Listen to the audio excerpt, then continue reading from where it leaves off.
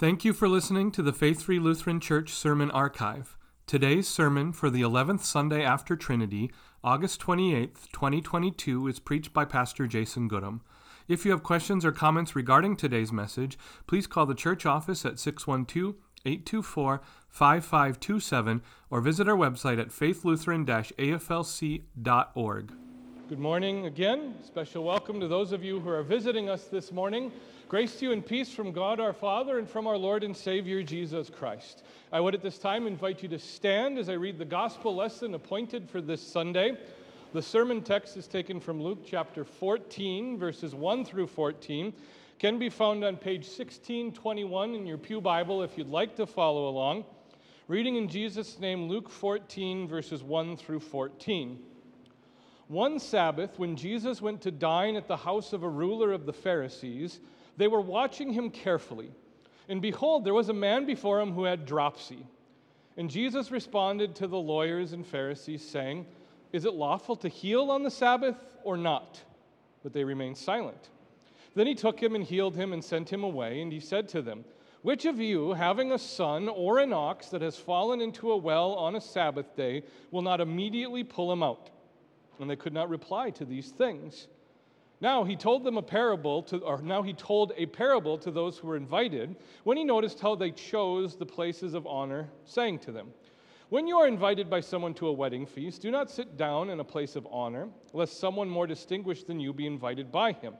And he who invited you both will come and say to you, 'Give your place to this person,' and then you will begin with shame to take the lowest place. But when you are invited, go and sit in the lowest place, so that when your host comes, he may say to you, 'Friend, move up higher.' Then you will be honored in the presence of all who sit at table with you.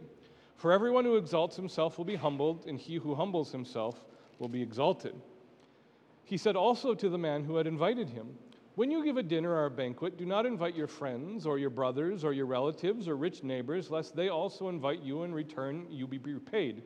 But when you give a feast, invite the poor, the crippled, the lame, the blind, and you will be blessed, because they cannot repay you, for you will be repaid at the resurrection of the just." Heavenly Father, these are your words, and your word is truth. We pray that this morning you would sanctify us in the truth, that you would convict us of sin in our lives where that is necessary, and that you comfort and encourage us with the promises of your gospel. In your name we pray. Amen. You may be seated. Our gospel lesson this week has three distinct sections. What that means, first and foremost, is that pastors everywhere raised their hands in triumph and said, "Woohoo!" when they were getting ready to write their sermon, because it's all outlined for us right away. But beyond each of these three sections of the gospel lesson, each one of them answers the question, what is the Sabbath for? In each of these three sections, we get a different answer that both upends the practices of the Pharisees of Jesus' day, as well as the preconceived notions of our own sinful nature today. And so, turning our eyes back to Luke 14 this morning, what is the Sabbath for? The first section teaches us that the Sabbath is for healing. Jesus sets up the theme for this week when he visits the home of one of the rulers of the Pharisees on the Sabbath. Now, this would have been in the evening after the Sabbath services at the synagogue, and they would have been reclining at the table. People dining at banquets in the ancient Middle East didn't sit at chairs and a table. They had long couches, almost like chaise lounges, and you would have reclined at the table on your right hand, kind of leaning with your head like this, and used your left hand to eat casually as things were set before you. This is the scene. It's a very relaxed setting. It's also an entirely formal setting as far as social structure is concerned. And so Jesus had taught on the Sabbath, and now he was invited over to this prominent leader, this ruler of the Pharisees' house. And in the course of the events of that day, one way or another, a man with dropsy appears before Jesus. That's like all we get in the text is that he appears before Jesus. It's almost like a magical poof, he's there. And so we got to figure out what's going on with this. The first thing is we don't call dropsy dropsy anymore. It's the condition we now have identified as edema, and it's the swelling of various parts of the body due to the retention of fluids. And when edema or dropsy is really bad, it completely disfigures the body. It can disfigure a limb or your neck or parts of your face, and it's kind of startling to see an extreme case of this. But the other thing we need to know about what's going on is that people who had dropsy were ritually unclean in ancient Israel by both the law of Moses and then especially emphasized by those legalists, the Pharisees and scribes and lawyers and teachers of the law. This man would have been entirely outcast by society. He would have been the same as a leper, and he would have been entirely unwanted. And so in the midst of this reality, Jesus allows him to remain front and center. And he poses a key theological question to his ideological opponents. And all he asks is this: is it lawful to heal on the Sabbath or not? Now, it's as straightforward of a question as you'll ever get from Jesus. Is it lawful to heal on the Sabbath or not? And to this question, Jesus' opponents remain entirely silent. And so we're left to ask the question, why? Why would they not respond to Jesus? The first answer is obvious because of the context, because they're waiting for Jesus to screw up. They don't want Jesus to be who Jesus is because Jesus is a threat to their man-made identities. The Pharisees and the teachers of the law and the religious elite had carved out a nice little niche on the top rung of society for themselves, and anyone else who got attention or who received importance apart from their approval was a threat. Now, I think what you really want to see happening here is you want to pair this kind of benign sort of occurrence with what happened after Jesus raised Lazarus from the dead in John chapter 11.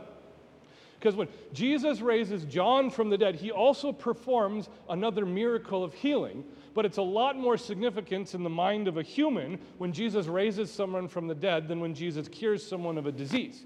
But after Lazarus walks out of the tomb and feasts with Jesus and John, how do the Pharisees react? Jesus and Lazarus are both threats to their way of life. And so they seek to not only put Jesus to death, but also Lazarus, because he's going to upend their place in society. That's what's on their mind, and I believe that's what's going on here. For the Pharisee of Jesus' day, everything in life was about them, but especially the Sabbath. For someone who is wealthy and well-to-do, the Sabbath was the lowest impact, easiest way to show everyone else you were impressive to God. Because the Sabbath eliminated the need for work. The Sabbath eliminated that. That's exactly what was going on. And for a wealthy person, you're already used to not working. You can put on your finest clothes, and you've had time to be educated, so you can pray the finest prayers. And you're wealthy, and so you can host a feast and show everyone how awesome you are. And all of this was done in the name of appearing righteous. Every pious activity in Jesus' day that was done on the Sabbath was done so that someone would appear impressive before man because they appeared to be impressive before God. But Jesus, on that Sabbath, in that Pharisee's house, made it very clear that it's not about us, that the Sabbath is all about the grace and mercy of God. And so he heals. He heals the man with dropsy and sends him on his way. And then just to clear up any self-righteous objections that one might have to his working on the Sabbath, he asks a rhetorical question. Which of you, having a son or an ox that has fallen into a well on the Sabbath, will not immediately pull him out? And I've got to get this out of my system because this is one of my favorite unintentional comical things about the Bible. If you've ever read through Leviticus and Deuteronomy, you get this sense that falling into pits was a regular struggle for the Israelites. There's 2 whole chapters in the book of Deuteronomy about what to do when someone or something falls into the pit. And as someone who's never been to the Middle East, I get a sense that the ancient Middle East looked like Swiss cheese. You're just walking around and there's a hole right there. A very real possibility that you're going to fall into that. And so that's the Old Testament setup. And here again, Jesus asks this question, and it seems like it's a regular enough occurrence that people would be familiar with the situation and accept it. Which one of you, if your son or your cow falls into a pit, is not immediately going to retrieve it? And the answer to Jesus' question is, of course.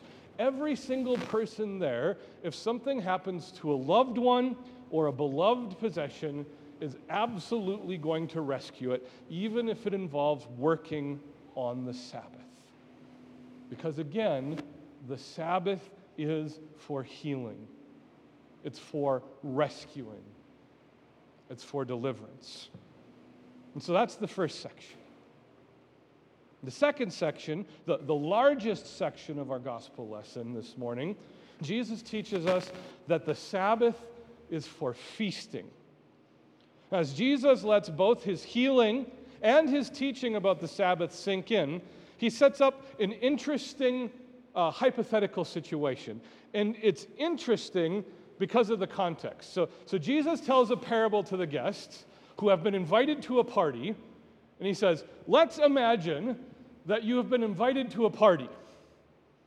And that's the hypothetical situation he's setting up. Well, everyone he's talking to is at a party they've been invited to. And so Jesus says, if you've been invited to a party, do not take the place of honor.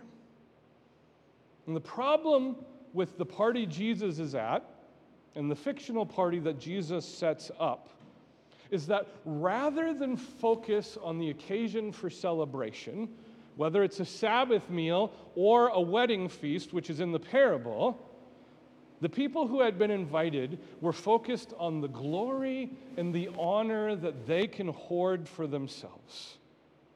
And Jesus observes that entire situation, and he knows that it's just a popularity contest.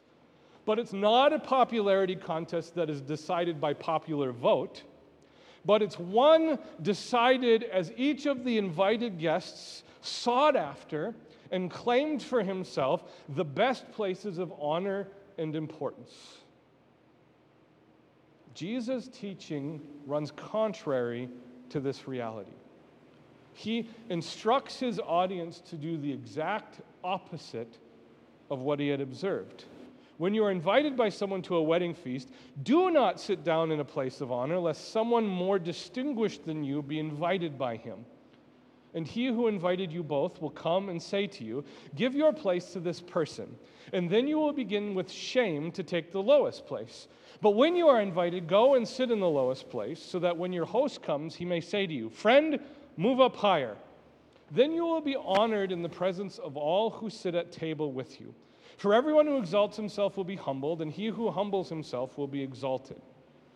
Now, Jesus' teaching isn't about saving face. It's not about doing something in preparation so that we don't get embarrassed. Rather, in Jesus' mind, on the Sabbath, at the celebration, we should not be preoccupied with ourselves, but rather, we should arrive in humility and focus on the celebration. And this gets us to the final section. The Sabbath is for kindness. Jesus said to the man who had invited him, "When you give a dinner or a banquet, do not invite your friends or your brothers or your relatives or your rich neighbors, lest they also invite you in return and you be repaid. But when you give a feast, invite the poor, the crippled, the lame, the blind, and you will be blessed because they cannot repay you, for you will be repaid at the resurrection of the just." Now what's interesting in Jesus' teaching is we've moved from the realm of actuality with the healing of the man with dropsy to the realm of the hypothetical with this imaginary wedding feast that looks a lot like the Sabbath feast they were at. Now we've arrived at the place of rebuke. And this is what ties up our gospel lesson to a nice bow for us.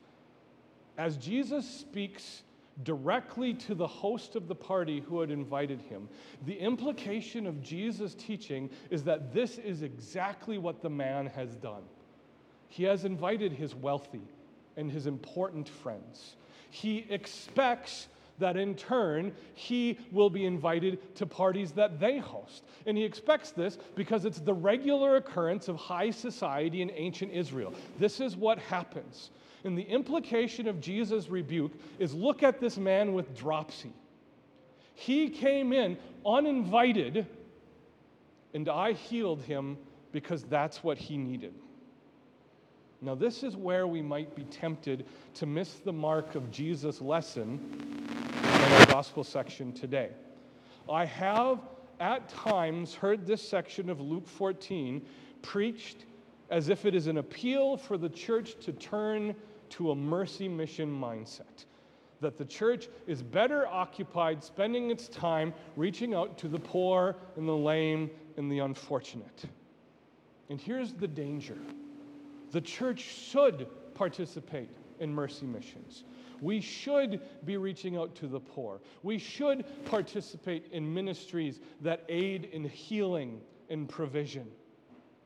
But that's not the extent of why Jesus teaches what he teaches. Jesus here is extending his teaching about humility and status and popularity. This Pharisee was doing only what he expected would be done for him. And in doing that, he closed the loop of everybody inviting everyone else and everyone patting themselves on the back for how righteous they were for doing the same thing over and over and over again, only for each other. But Jesus enters into the situation, and Jesus wants to break the loop. Jesus wants to upend everything that's going on in Luke 14. And so he teaches. And in teaching, he wants his audience and us to answer the question, what is the Sabbath for? In asking us the question, Jesus wants us to examine our own hearts and our own motives and our own actions on the Sabbath. Jesus wants us to examine if, in fact, we are selfish and ignorant and prideful. And then Jesus wants our attention directed back at him and who he is and what he has done, because the answer to his question isn't explicit in the text, but it is explicit in the words of God. The Sabbath is for rest. And what that means is the Sabbath is for us, because Jesus is the answer to the Sabbath. Jesus has fulfilled the Sabbath. And if we realize and cling to this reality, there are three important applications from our three lessons in the gospel this morning. First, the Sabbath is for healing. Just as Jesus heals the man with dropsy, so on the Sabbath, Jesus heals us. The rest we receive from Jesus on the Sabbath is our own healing from sin. On the Sabbath, as we enter into the divine service, we receive the grace and mercy of God because Jesus, and the healing we receive, is the forgiveness of our sins. And because it's no longer about what we're doing for God, it's no longer about our displayed piety or self-righteousness, we, in turn, are permitted to do good and heal others. We extend the healing balm of the gospel to them, and we extend the kindness of the gospel to everyone, not just our own sons or cattle that fall into pits, but we love our neighbor, and we love them well. Second, the Sabbath is for feasting. Just as Jesus didn't want the Pharisees clamoring for places of importance at the feast, he doesn't want us clamoring for status on the Sabbath. He wants us to realize that we are the humble ones. We are the ones who deserve the seat farthest from the table. And in fact, we don't even deserve to be invited to the feast because we are unclean. We are outcasts. But he also wants us to see that what is important is the feast.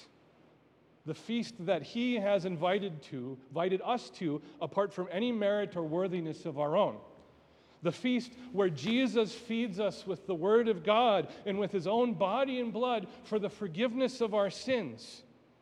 It's easy to get caught up in how important we think we are, or at least how important we ought to think we are.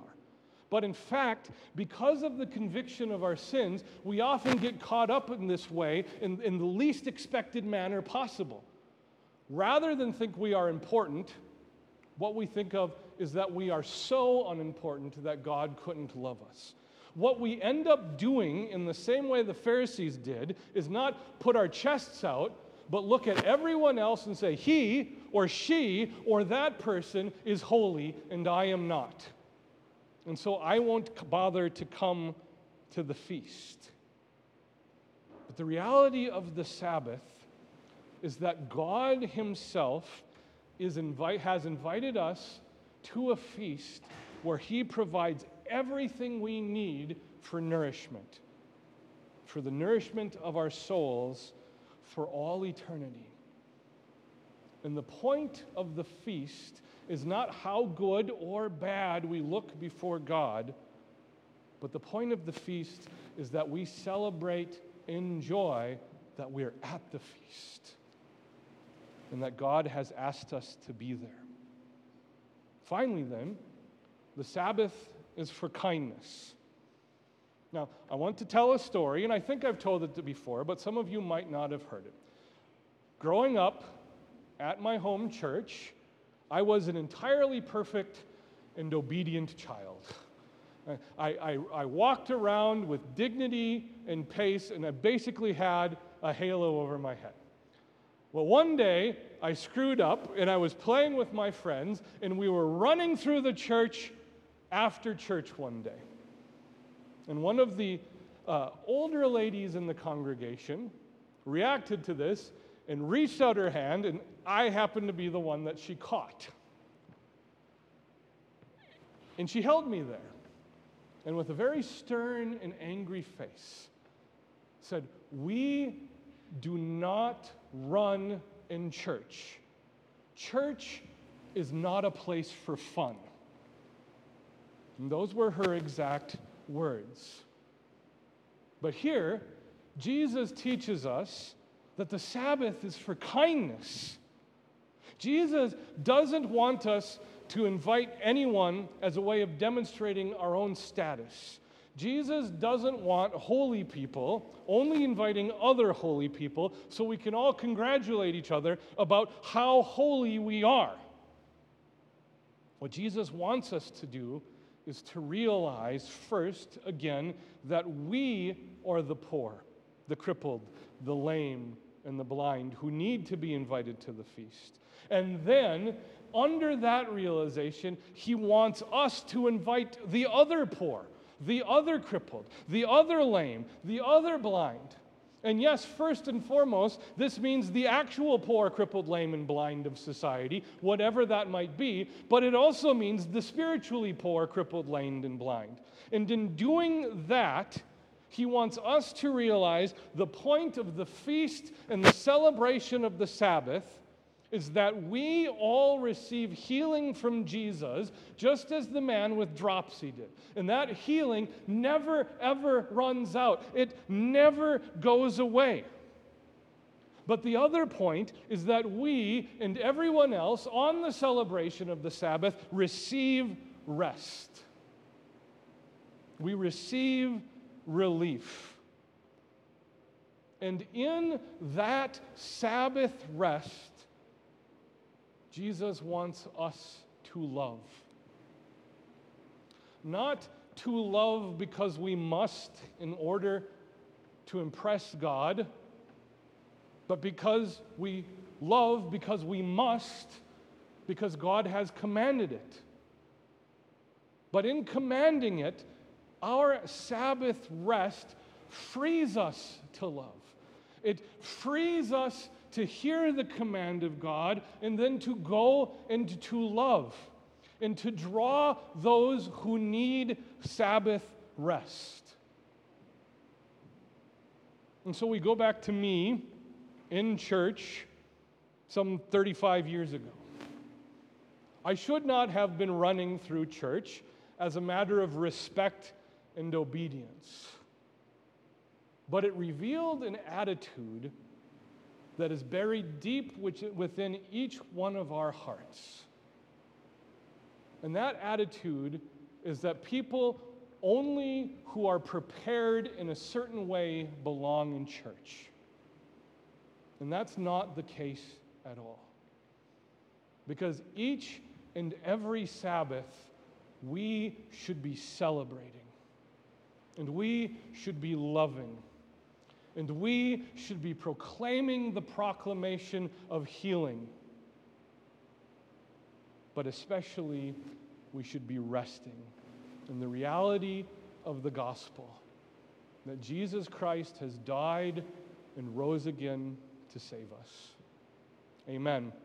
And now may the peace of God, which surpasses all understanding, guard your hearts and minds in Christ Jesus our Lord. Amen.